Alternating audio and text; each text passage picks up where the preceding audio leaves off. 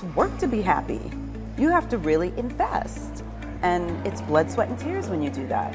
When you play a video game, it's just the video game and you have no responsibility. You can turn it on and off. I think there was a lot of people wearing rose-colored glasses to what was going on in our country and what's going on in the world in general. Everyone identified me with white because my mother was white, right? And we must have money. We must be, the rich white people.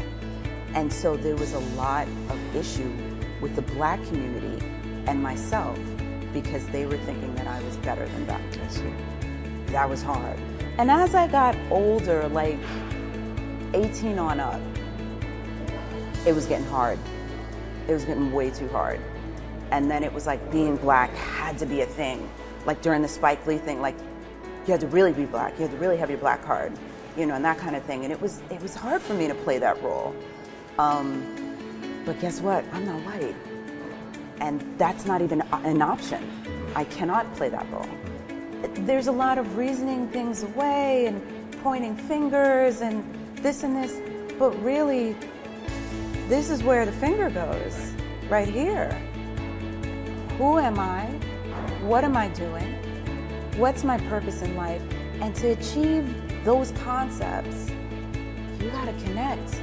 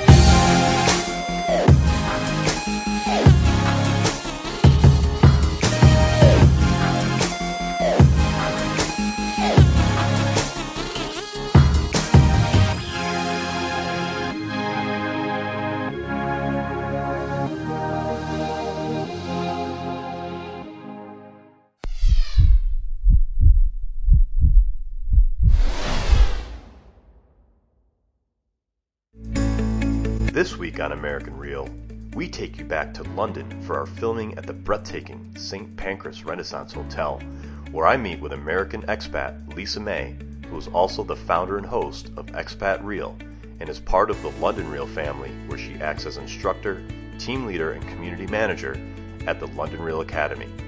Lisa and I both grew up in New York in the same era, and therefore had much in common. Our conversation touches on her expat lifestyle, how Lisa teaches those who are interested in the same, as well as what ultimately gave her the courage to make this drastic lifestyle change that she so enjoys.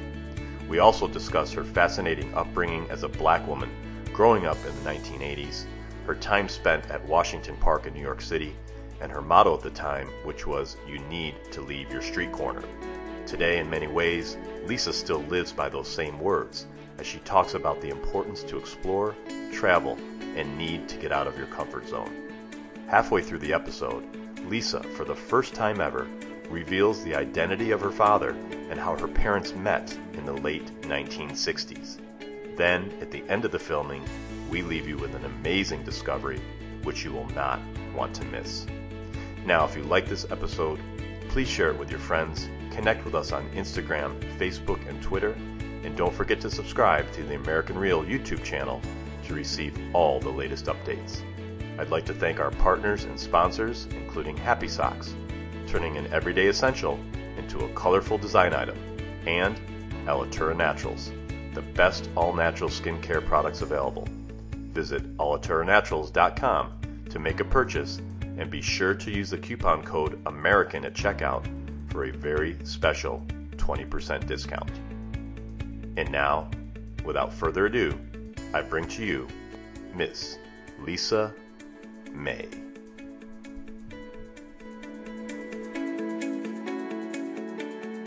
Welcome to American Real. This is Roger Brooks, broadcasting from London, England.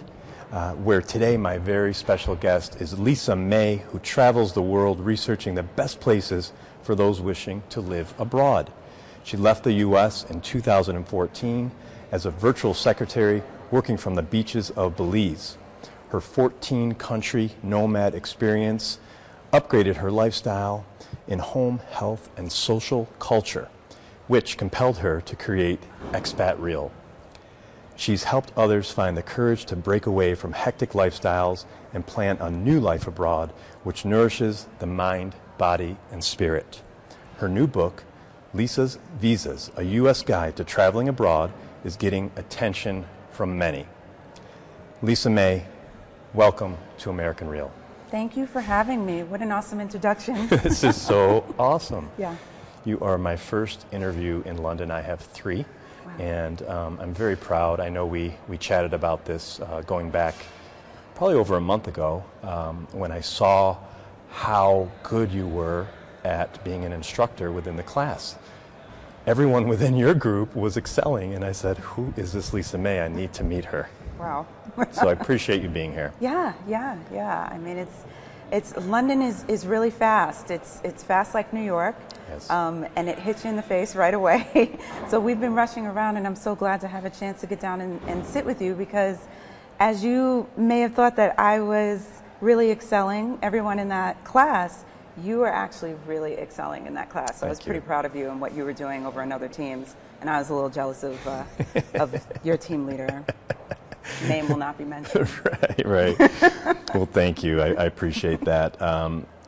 There's so much I want to cover. I know we're actually running out of time and daylight because we both are really busy and have busy schedules this weekend. But let's start out with the obvious. Tell us about your new lifestyle.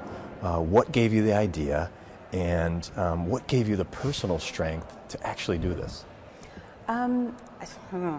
The personal strength, I think, is a tough one, because you usually find your personal strength when you think you have nothing or no one. And so that's kind of where I was at.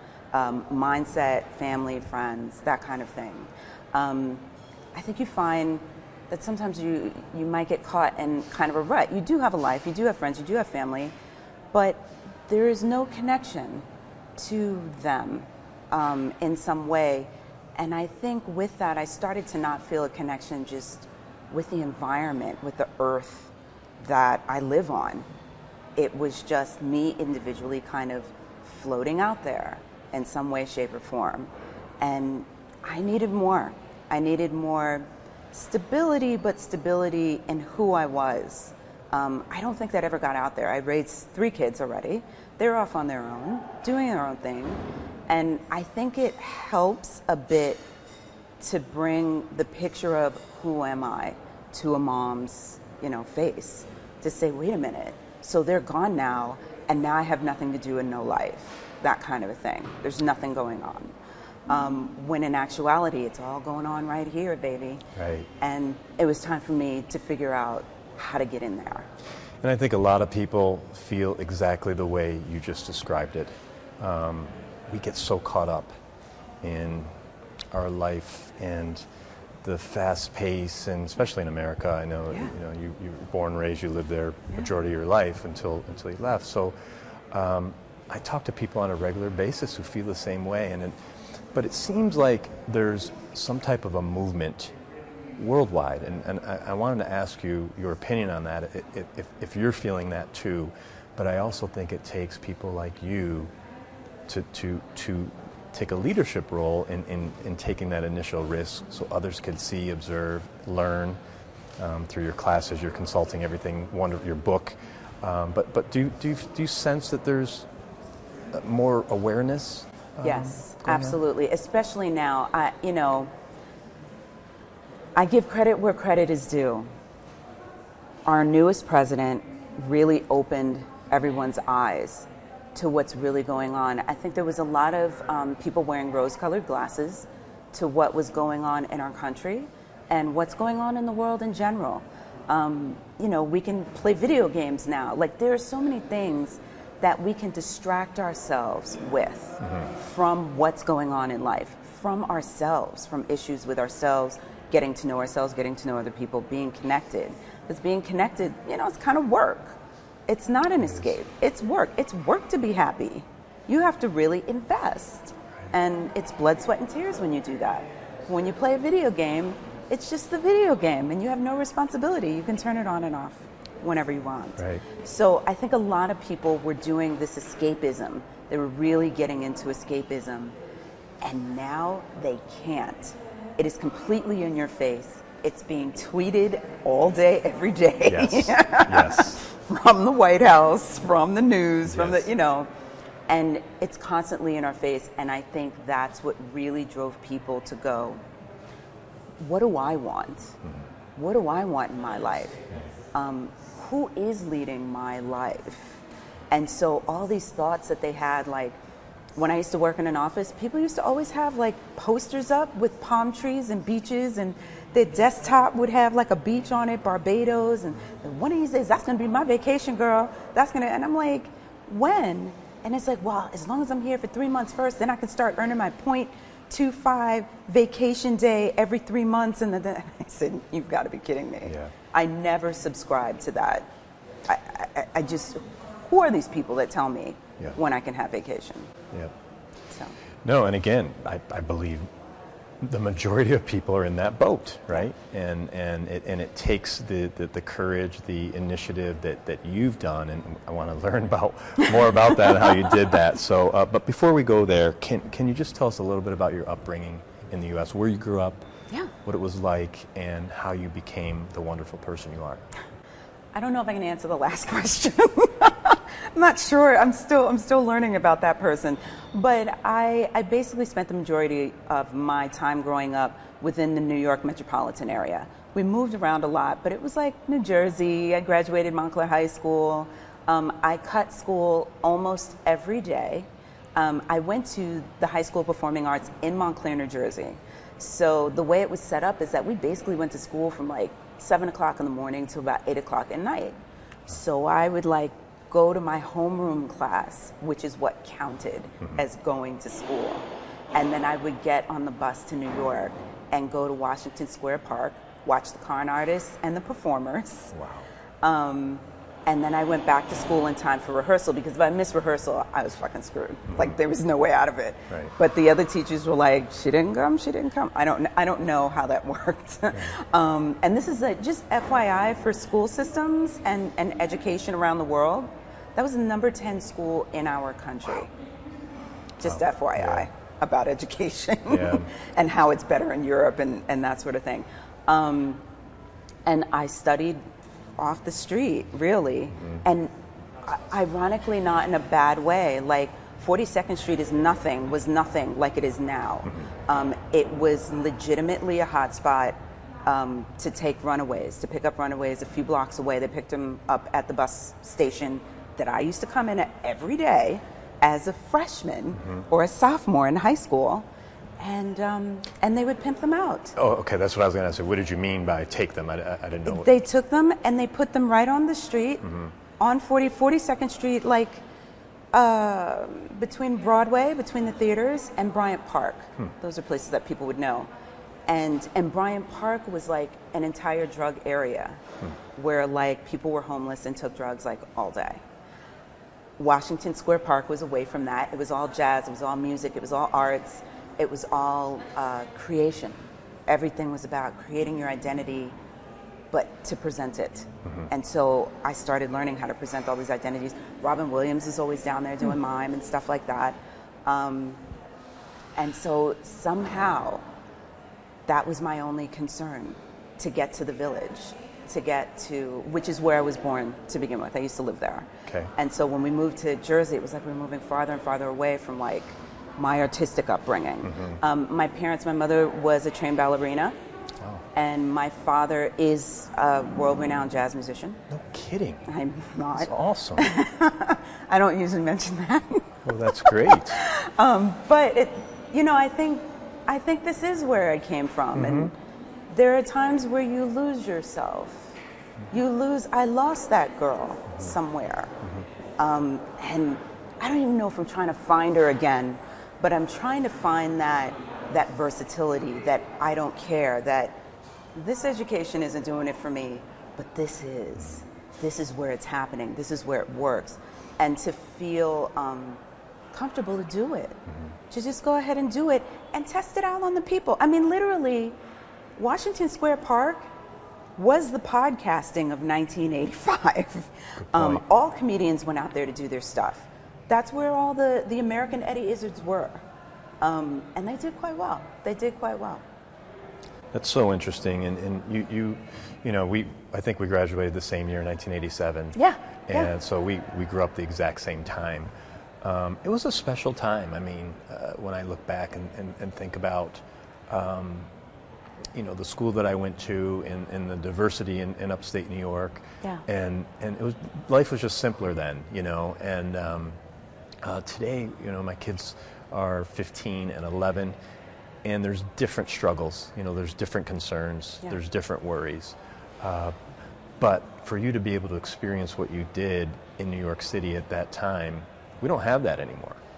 You were very fortunate, I feel, to be able to experience all that. Would you agree? Yeah, I miss it all the time. Yeah. All the time.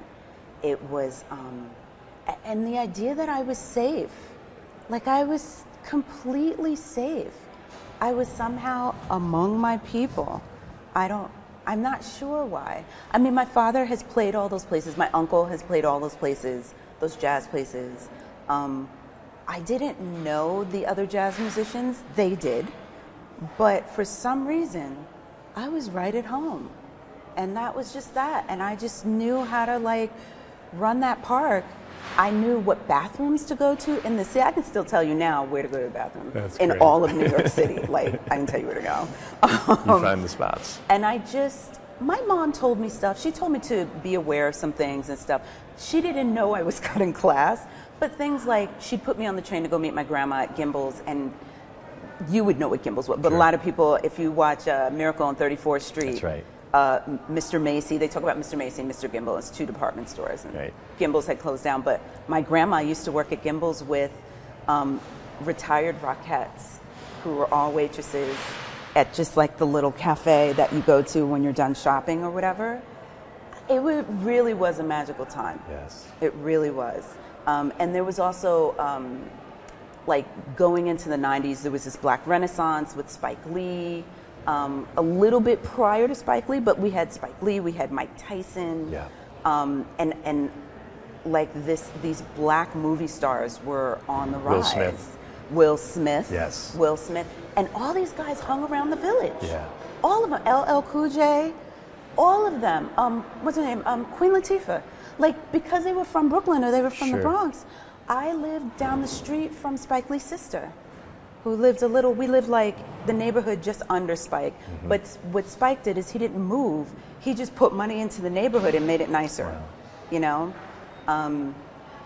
It's weird to see New York now. Yeah. Because there is no distinction of anything that happens. And but everything is a hipster revolution now. Sure. Almost no matter where you go. And I don't, it's sad. Yeah. It's sad. Well, I just landed in London this morning, so I haven't had too much time to explore, but I did take about a 20-minute walk earlier, and wow, what a vibe it is here. Yes. I mean, I feel New York here, but I feel Europe, obviously, and it has this really great feel. Do you feel the same? I have a love-hate relationship with London for various reasons, but I will say this, there are all these romances we have about London, and so some of those romances have come true for me, the idea, every once in a while I stand next to a telephone booth, the English telephone booth, and I'm like, oh my God, I'm here. Right. Okay. Right. Pinch yourself. Pinch myself. Right. But actually today I was just in Greenwich at the Cutty Sark. I didn't know Cutty Sark was a boat. I thought it was just a drink. And I walked by and I was like, oh my God. That's where it comes. Yeah. And there is the old Naval College. I didn't even look it up yet. I'm assuming it's naval, but it's the music department. So it brought back a lot of memories. Wow. My father was in the military and he was in the band. And so he went to West Point and now he lectures at West Point. And so that's a thing. And then for me, it just brings back memories of like, oh my God, school. Because I'm listening to the jazz band, and I wasn't sure if it was like the jazz band. And then I realized, oh no, they're in school, because I can hear everything. And then there was someone singing opera, and I used to sing opera. And so there was all of this. I started out in musicals. My best friends were in jazz bands. And then there's this opera, and it was all happening at once. I was going to go home and take a nap. And then, of course, the sun came out for an hour. I said, let me stay. So did you plan to go there today, or did you just stumble upon it? I just stumbled upon it. I was supposed to go home. So let me ask you. Ask me. Is that a coincidence that happened today? Is that a coincidence? You know what? Do you believe in coincidence? I was going to say I don't believe in it. I don't either. I say that. I go, oh, what a coincidence. Every so often. I don't think I say it that often now. Because I make connections, and I go, there's a reason for this. You were meant to be there today. You were meant to hear that. You were meant to think of your dad, military, music, yourself, opera. Yeah. I mean, that's all. It brings us back to who we are. So there's so much to cover, so I just want to move on here if we can. And we'll do this again, hopefully, in the future. Yes. One more time. So, but tell us, how did this all begin? When was that aha moment for you to say, I am doing this. I'm going to do it? It was at a low point where I was looking for a new apartment, and I know I didn't want to have the same roommate that I had. I was like, let's not renew this lease. I had some friends that were living in this place, but I mean, it was like 7 friends, and like, it was really a 2-bedroom townhouse, like small townhouse. But they turned this really big closet into a bedroom. It was like 300 square feet, 200 square, and back then 300 square feet was not considered a room. No, I think it was more like 100, 150. But now they're like studios now. Sure. It's insane. And then someone had turned the dining room into a bedroom. And then, so all everyone had for community space was this living room and this very tiny galley kitchen, which was the only way to get to the living room. And so they rented that couch to me. So it's like I had to tidy up or whatever during the day and kind of work, maybe at the dining room table or something, so everyone else could use it as a living room. And then everyone else had to like go to bed at a certain time so I could go to bed. Wow. It was like this whole thing. That was $600 a month. Wow. And that wasn't including, basically $150 in commute. And I really, but like I only took the bus. I never took the train. There was all of this. And it seemed like the more I budgeted, the harder it was, and I was very determined to stay within my budget. And it was just like, this is ridiculous. I started working from home and getting more gigs as a secretary. But even that was not scalable for me, because for the amount of money that I needed to make, I needed to have something like 10 clients. I needed to be multitasking every 5 seconds. I really had to be concentrating on maybe 3 or 4 people at once, which is funny because that's what I do now. Right. But my passion wasn't there. I mean, I'd only gotten into this work because it was work that was offered to me when I was like super young, when I was 18. Someone said to me, it was a racially pointed remark, but they thought they were being nice. And they were being nice and they were being helpful. But they gave me a look or whatever, and they said, you have a really nice look, you dress well. And I think that has to do with being in New York and really being in the scene. And then they said, you speak really well, where'd you learn how to speak? I used to get asked that a lot, in the office world. I don't know why, frankly, and I don't know why it matters. But basically how we distinguish it in the Black community is I spoke white. And even now, like this diction, I don't even know if I can get that voice back again. But I spoke that way all my life until I started traveling, and then my New York accent started coming out again. There's so much. I was like, this is relaxing.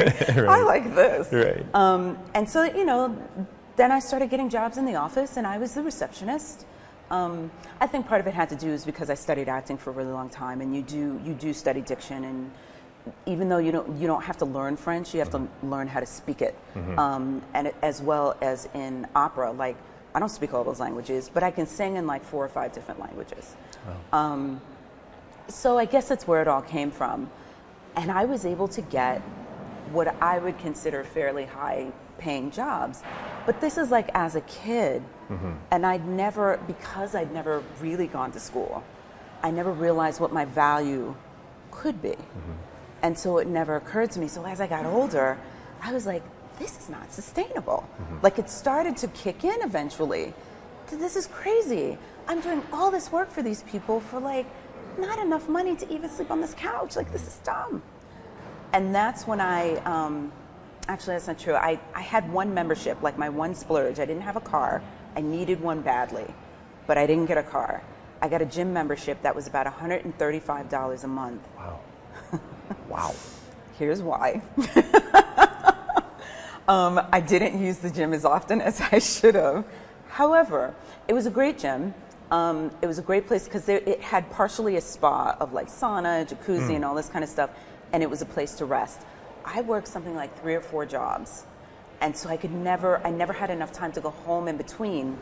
But there were these gyms all over the city, and I could stop at the gym for an hour and maybe nap or something like that. And when the weather was nice, there was a rooftop pool. So that was worth it for you to spend that money. The rooftop pool was created like a tropical garden. There were lounge beds all over, around the pool. I mean, now it's not a surprise because that's the way they do everything. But then it was very new. Scantily clad men used to serve me on a regular basis, where some of my other money went. And then I realized I could work from there. It was free Wi-Fi. I didn't have to deal with the roommates. And then the last day of the season hit, and I realized I wasn't going to be able to go to the pool for like 4 or 5 months. I said, I don't think I can do it. And I had an anxiety attack. And I had a girlfriend I'd spoken to a few years ago who had moved to Belize. And I thought, where is she? I contacted her, asked her some questions, because I know she doesn't have any money. And I was like, how are you making money and this and this? And she wasn't doing a lot. She was really living on very little. But she still upgraded her lifestyle with the little bit that she had. And she had kids. And then after about, 2 years, she started getting into the teaching game. And now she teaches. That's her life. She teaches at a school in Honduras now, and is going to start creating classes on her own because she's realizing it's not scalable for me to be somewhere. I see. It's not scalable to actually always be on hand. This is crazy. And it's not hard to travel. It depends on what you want. Like, if you're settled, if you get somewhere and you're settled, that's fine. But if you're running around, you got to take your work with you. Yeah. It just is what it is. So that's basically the aha moment was, I can't deal with this anymore. I need palm trees all the time. I need scantily clad men to serve me all the time. Right. And then you went to Belize. I went to Belize. It took me a couple more months because I really was clueless. I would say that was October. I left January 2nd. Not bad. Not bad at all. Not bad at all. And you're talking to someone that had bills just coming out of the woodwork, and you made it happen. I made it happen. Yes. Well, that's awesome. I mean, that's a great story. It's inspiring. And you touched on something earlier, and it just made me think of something. What was it like growing up as a black woman in New York? And then just in general, because people don't really talk about race that much. It's hard. It's a hard subject. It is a hard subject, but I think when two people could sit and talk honestly and openly, and hopefully some good will come out of that conversation.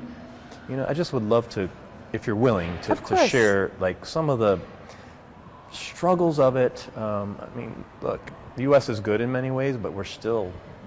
It's weird. Especially this past couple of years have been rough. I just don't understand it. I left at the right time, that's for sure. Because it was like right before all of this buildup and it started to hit. But for me, see, I can't... This is the hard part. I am in between. My father is a complete Panamanian from Cologne, which is an African descent. Okay. So everyone's very dark in Cologne. Each country has a color / and or race issue. Really? But it's not exactly like ours, though. It's more of a, this is your job. It's almost like a gender. If you're this race or you're this color, then this is your life. It's not horrible. It's not like you're a slave, but they have backed different, into that. Yeah, this is your job. That's it. This is your job, and then this is your job, and none of them really know that. I don't know. Maybe they could leave and get a scholarship and go someplace else. Come to America. So it takes a little getting to know that you don't necessarily have a place. America is like a weird place because I fit into no slot. So I lived with my mom, who was white, but at the same time, she did not consider herself affluent in such a way in her value. And so it was weird because everyone identified me with white because my mother was white, right? And we must have money. We must be, the rich white people. And so there was a lot of issue with the black community and myself because they were thinking that I was better than them. I see. That was hard. Growing up in school as a kid, going to the bathroom, I had to fight for everything. Because kids are cruel, right? Kids are cruel. Yeah. But so are the parents. I mean, these kids don't get it from nowhere. It all comes from the parents. Right. No, you're a good point. And even my issue, I went to school all the time as a victim, thinking that I wasn't worth, these things don't happen by accident. You learn all this stuff. But at the same time, the way I fought mostly was here. And I had this affluent side to me. That came from my dad. And it was really because he was one of the best black jazz musicians in the world. And I'm going to tell this story, actually. I'm going to go ahead and tell it. Please. They met at the New York Playboy Club. My mom was a server, and he was one of the top black musicians that Hugh Hefner hired to play that spot. He was at the height of his career. He was playing with John McLaughlin, but he had just put out, I think he had just put out his own record. Okay. And he was playing at the Playboy Club, and he walked through the front door. That is deep, man. And he left with my mom, Wow. Wow. So it was that was a very affluent life then. Sure. Everything was all about having fun and money and doing it right, that kind of a thing. And so it was very difficult for me because I did not think I was less than anyone else because my father was black. It was the opposite. And so it was really, and I didn't understand why no one else felt the same way about themselves or their family. That part I didn't get. I'm like, no, your family does stuff. You can do what you want. My father became this great musician, and I have other musicians in my family, and we do what we want. Growing up in New York helps. It depends on where you grow up in New York. But if you leave your street corner and go to another neighborhood, it's like going to another country. At least we think so. Now that I go to other countries, it's not like but at the time at it was, the time. Sure. And so my motto at the time was always, you need to leave your street corner. Like my friends in the Bronx, you got to leave the street corner, buddy. You got to go. And so even my friends in New York would kind of make fun of me. They go, she's a village girl. Because I was always like, you can do anything. Right. I was always that person. Yeah. You can be anyone. You don't have to be black or white or this. And as I got older, 18 on up, it was getting hard. It was getting way too hard. And then it was being black had to be a thing. During the Spike Lee thing, you had to really be black. You had to really have your black card, and that kind of thing. And it was hard for me to play that role. But guess what? I'm not white. And that's not even an option. I cannot play that role. And I think I didn't realize this until way later. This was after I started traveling. My mom used to leave me with this babysitter, and she was black. And I don't know if she lived in the projects, but it looked like she lived in the projects. But that could be anywhere in New York. Sure. Right. And she had this great kid, grandson. I used to play with him, and we had fun. I was young. I was 3. Okay. I wasn't 4. I was definitely 3. And my mom worked nights, you know? She did her thing. And the babysitter was really nice to her and was grateful for, you know, leaving me there, that I'm a wonderful child and blah, blah, blah. And the moment the door shut, let's just say it was a really bad scene because I was half white. And who did I think I was? It didn't come back to me. I don't know why it came back to me when it did, but it was a repressed memory. I do remember telling my mother that she was not a good babysitter for me to be with. But that's pressure on my mom because who's going to watch me? Sure. So there was this whole thing. And it's just funny because I agree. I don't know what the deal is with being afraid of other people's cultures and maybe turning that into hatred or turning that into a negative ignorance. And so having white people to just automatically think that black people have problems or this or this or this and not even think that maybe those problems stem from other cultures. Sure. You know? Sure. But then I have to deal with the black community that just immediately lashes out and decides this is evil work done by the white man, you know?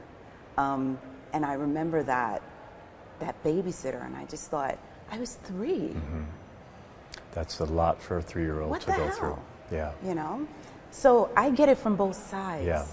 And I also see why certain decisions are made in the weapon. I don't see why cops shoot people. Right.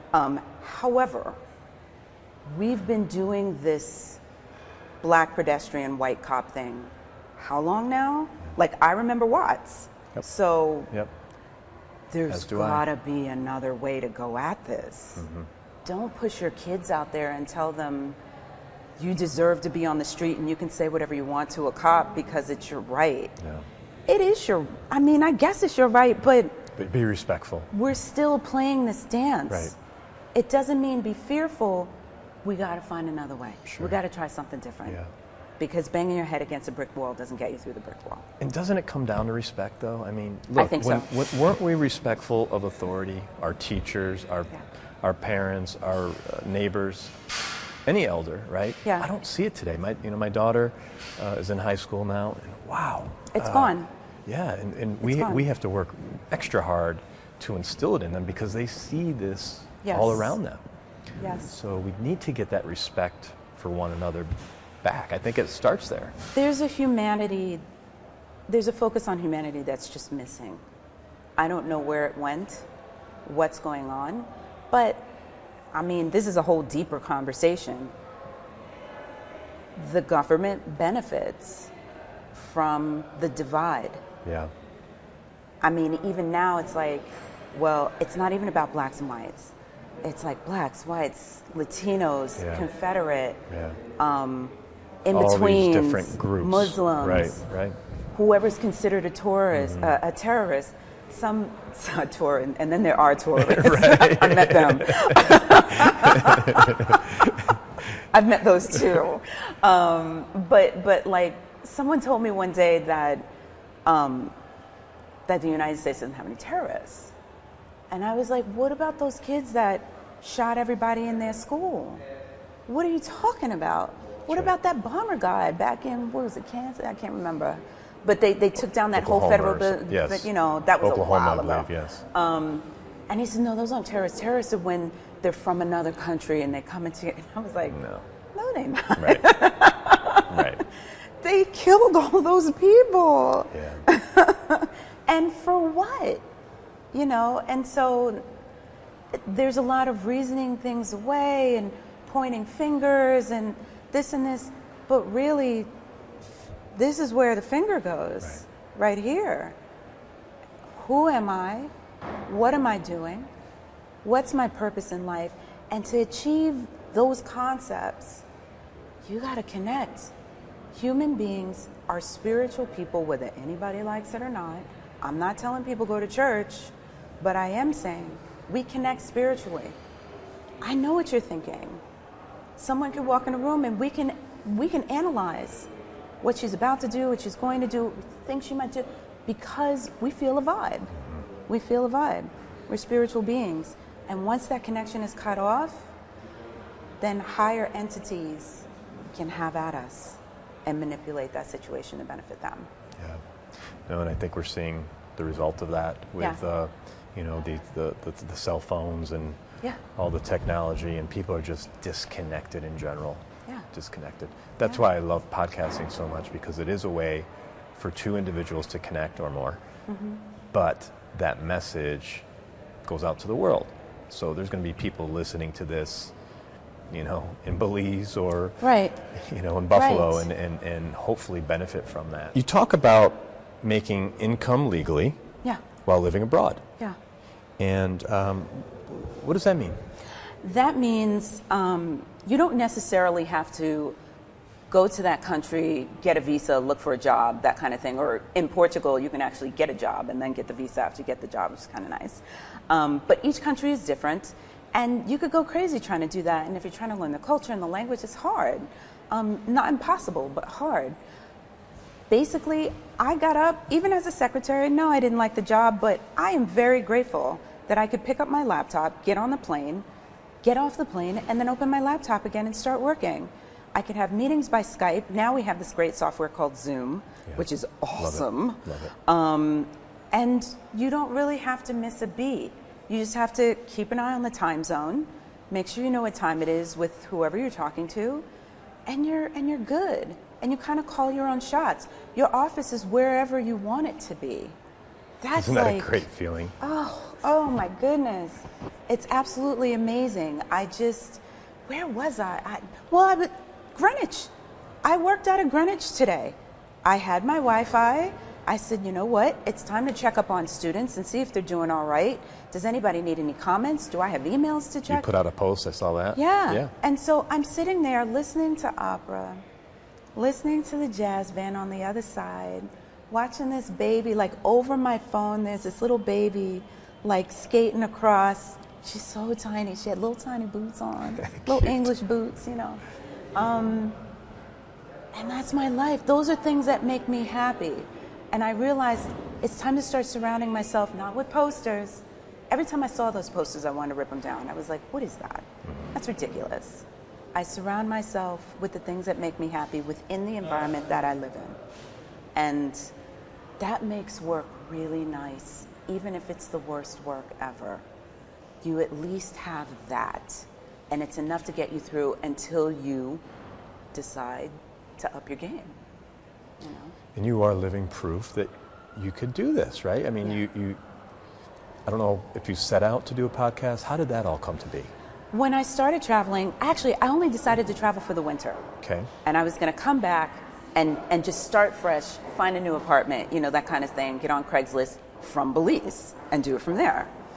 And then I realized I started doing meetings. They weren't the best, meetings, because Belize then, their internet wasn't the greatest. But we had them. We had audio meetings instead of video meetings. We did fine. I got through it. My boss was okay.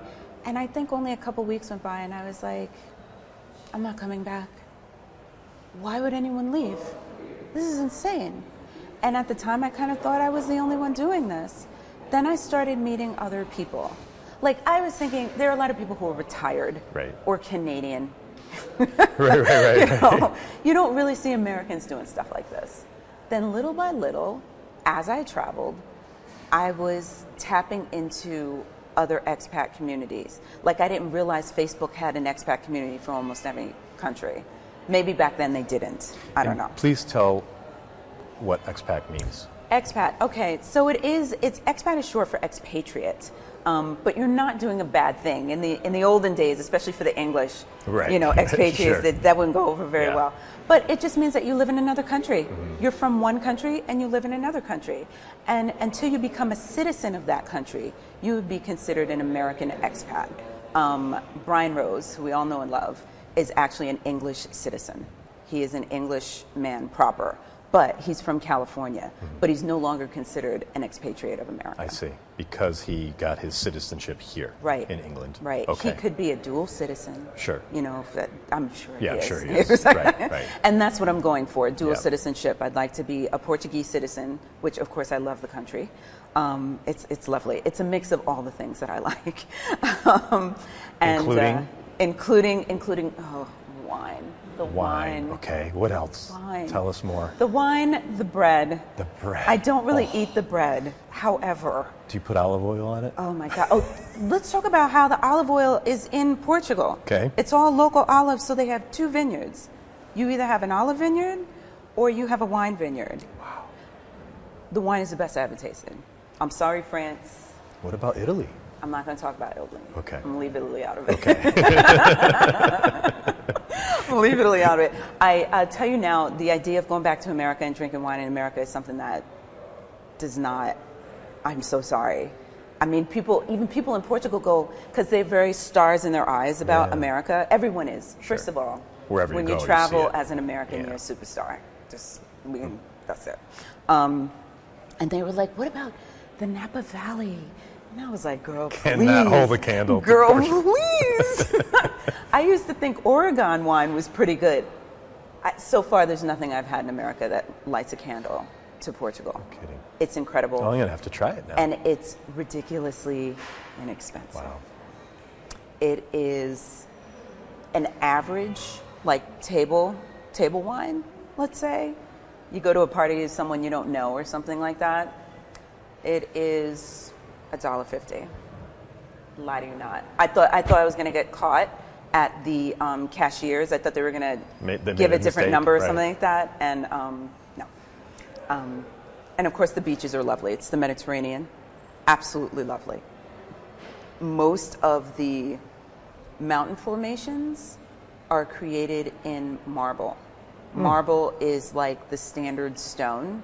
So when you rent an apartment, you know how they might have like the fake granite or whatever, you know, for the sink. It's straight marble. Because it's from Yes. It's just, they area. have it all Right, over. right. Salt, fish, you know that healthy salt? It's not Himalayan, Yes. but they have their own Sea salt. salt. Yes. That they have salt mines. My mother used to always say, like, you look like you came out of the salt mines. And I never knew what she was talking about until I got here. And I was like, you mean you guys really have She says, yeah, it's a real job. I go, Interesting. okay, you know. I learn a lot. So the food is wonderful? The food is amazing. There are vegetarians there. There's like a new renaissance of vegetarians in Portugal. There's a lot of healthy eating in Portugal, actually. But then there is the Mediterranean diet, which is pork, and more pork. Really? And they do their pork very well. And they have chicken. They do a good chicken, like peri-peri. They do a good chicken.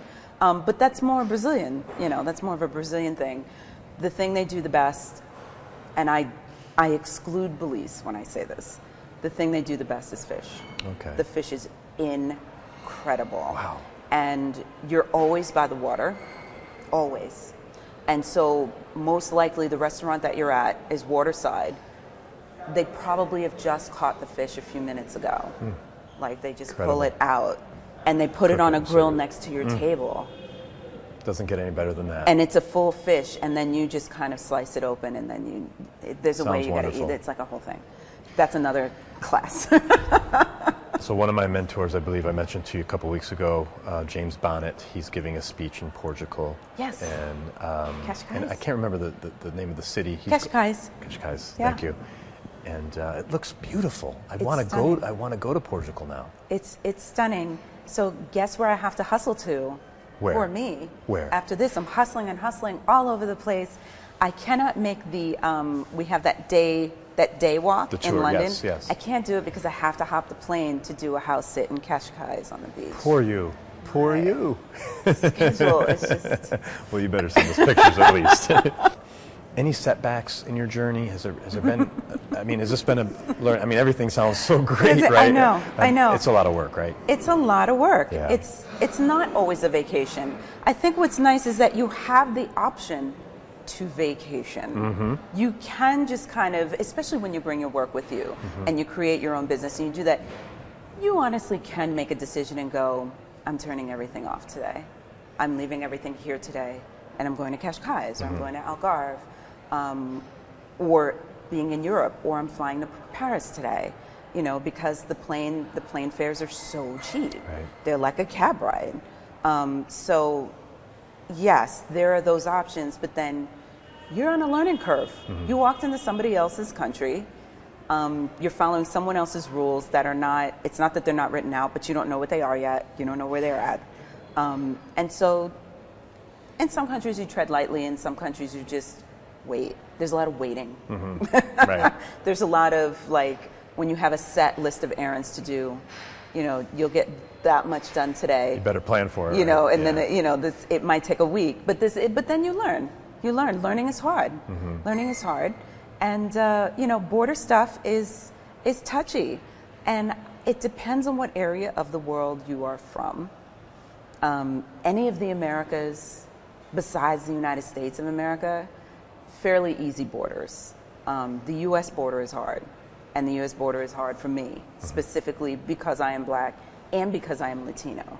It just depends on which airport. So I have to literally factor in which race are they going to go after. No kidding. When I get to the airport.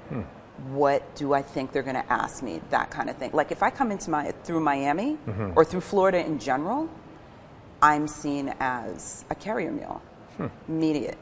And I could be giving on, depending on what I'm carrying. Like, I don't know what these people carry. Right. But I've been pulled over for that. That's all U.S. stuff. And then just coming with like one small bag. If I just have a backpack, I get stopped and asked, where's your luggage? This is my luggage. I don't need stuff. And that's hard for Americans to understand. What do you mean you don't need stuff? Right. What does that mean? Because that's all we do live is in buy abundance. stuff. Right. We just buy Overabundance. stuff. So it doesn't make sense. When they see, like when they open, maybe if it said Colombia, they would understand the backpack. But because it says America. So there's those stereotypes. It's like a whole, it's always, that's always in my mind, like working the stereotypes. But there are positives to the stereotypes as well. So I always try to turn it around, that kind of a thing. And use it. But the last time I was in London, I got arrested at the gate.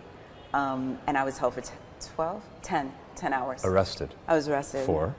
For not answering the questions properly at immigration. Very new to me. Super new. Wow. And so when they answered, their question asking is really, it can be harsh. At that time, it was harsh. This time it wasn't as harsh as it was before, but she still was pretty... But she only asked me 3 questions because I'd been practicing the answers.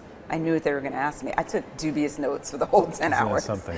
But this was 2 weeks after the president was elected, and he's pissing everybody off. So it was to be expected. I'd gone through 14 countries without really a hitch. So it was also to be expected that I was going to have a learning experience at a border at some point. And this is a very powerful country. I hadn't been to a powerful country before besides my own. I see. I do think Americans carry a heavy ego that they're just born with and don't realize what that means. Or appreciate. Yeah. Appreciate what we have. Appreciate what we Yes. have. And so there is this concept with American travelers, and maybe Canadians have more experience at traveling than we do. That's the big thing. Everyone has more experience in traveling than we do. Yeah. And so we just think we can go everywhere. We almost think we own everything. Like I've gone and thought, I thought that was like hours. Or just the idea that you have to have a passport. Like that wasn't always a thing. Like what happened to that, So, but now everything is like severely locked down. And for good reason. I totally understand. It all makes sense. But it was a crazy learning experience. It was the entire trip in London was so hard. It was unbelievably hard because I treated it like it was going to be another third world country where I'd just figure it out. I haven't been back to New York, I don't know how long. So I'd lost all those skills, Sure, you know what I mean? I was able to pick up on the subway, that was okay. But I was sick right away, like right after they let me out. I immediately caught the flu. No kidding. But you're talking to somebody that's in like 100 to 105 degree weather, Caribbean breezes for 4 years, Right. you know, it was like, Yeah. So, would love to know quickly Yeah. how you were introduced to Brian Rose and London Real, and if you can in just like a minute, because you have like 3 minutes before I your had call. 3 minutes before my call. Brian Rose, when I first started traveling, I did Belize, then I went home, packed up all my stuff and was like, psh, done, sold, whatever. I go back and I start interviewing people, but I'm not podcasting. I'm just meeting with other expats. For yourself? For myself, because I was like, why did you leave America? Because everyone's wondering why I left. And I was like, life sucks there.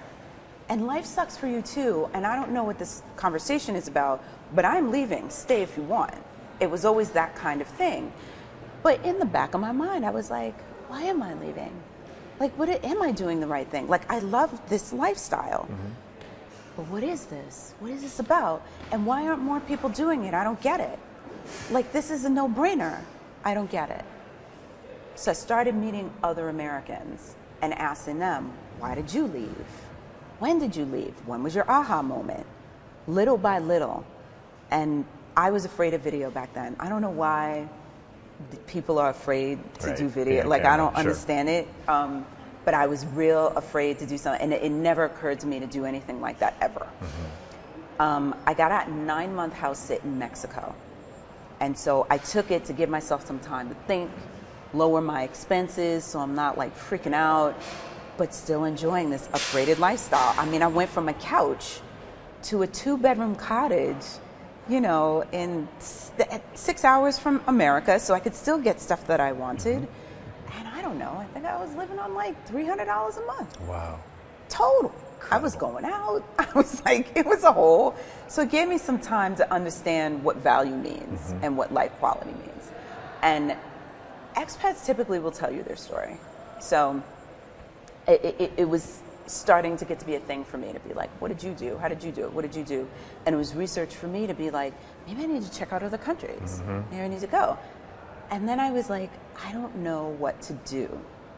And I was still in that old mindset from long ago about value and drama, random drama, caring about things. But because I physically removed myself from a lot of dramatic things that I had going on in my life, I was able to kind of see it from the outside. But still, if you don't know, if you remove yourself but then don't know where to go exactly, it's like, well, what do I replace it with? I don't want to replace it with the same thing. And the whole thing about working, making more money, having life be more scalable, that's when I started thinking, I need a new mindset. What do billionaires do? What do they think about every day? Like, there are people who didn't have money and then became billionaires. How does that happen? They've changed their mindset somehow. I followed a lot of links and found, actually, I did not find him right away. I found, his name is John, I forget his last name, but he has this company called Wealth Dragons and he's a billionaire. I Googled billionaires or how billionaires think, something like that. And up pops London Real and this guy, John. So I said, well, let's watch it. And I picked up on Brian's mindset and I felt like we had a similar kind of boggled mindset, but we wanted more. And then, I see, 2 more minutes. And then, and I said, I'm gonna watch and see, because I could tell that Brian was trying to learn from that guy how to change his mindset. And I said, wait, there's something going on here.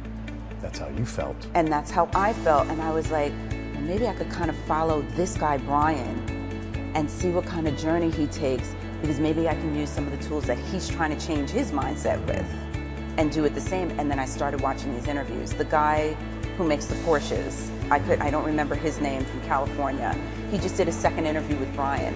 So I started watching that guy. Another guy, Rags to Riches, Dan Pena.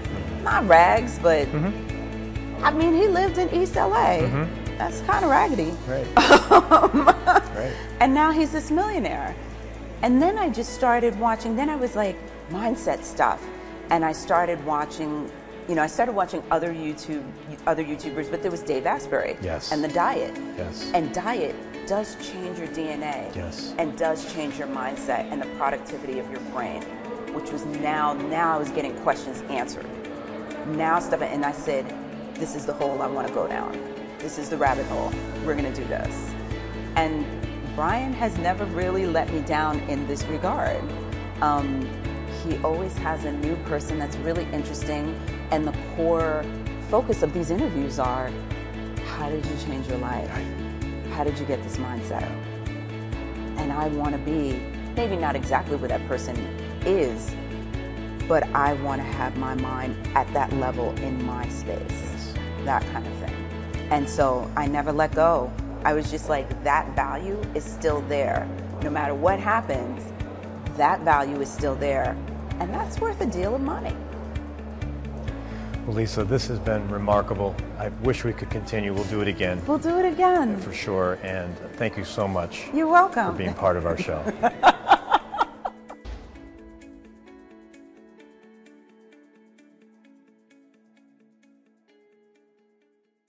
What? Your dad wrote the song or created it? Song. I can't believe it. That's not a coincidence. That's in when did the record come out? I think the record's called Warning. I think it's that one.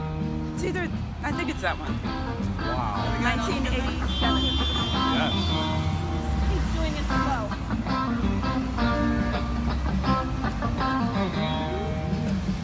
Lisa, that's crazy. Yeah. Oh my God. He's doing it so slow.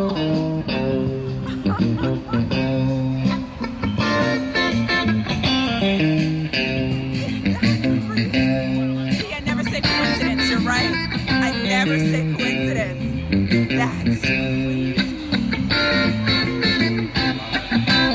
No idea. I used to be in the studio, so I know it. You need to let him know.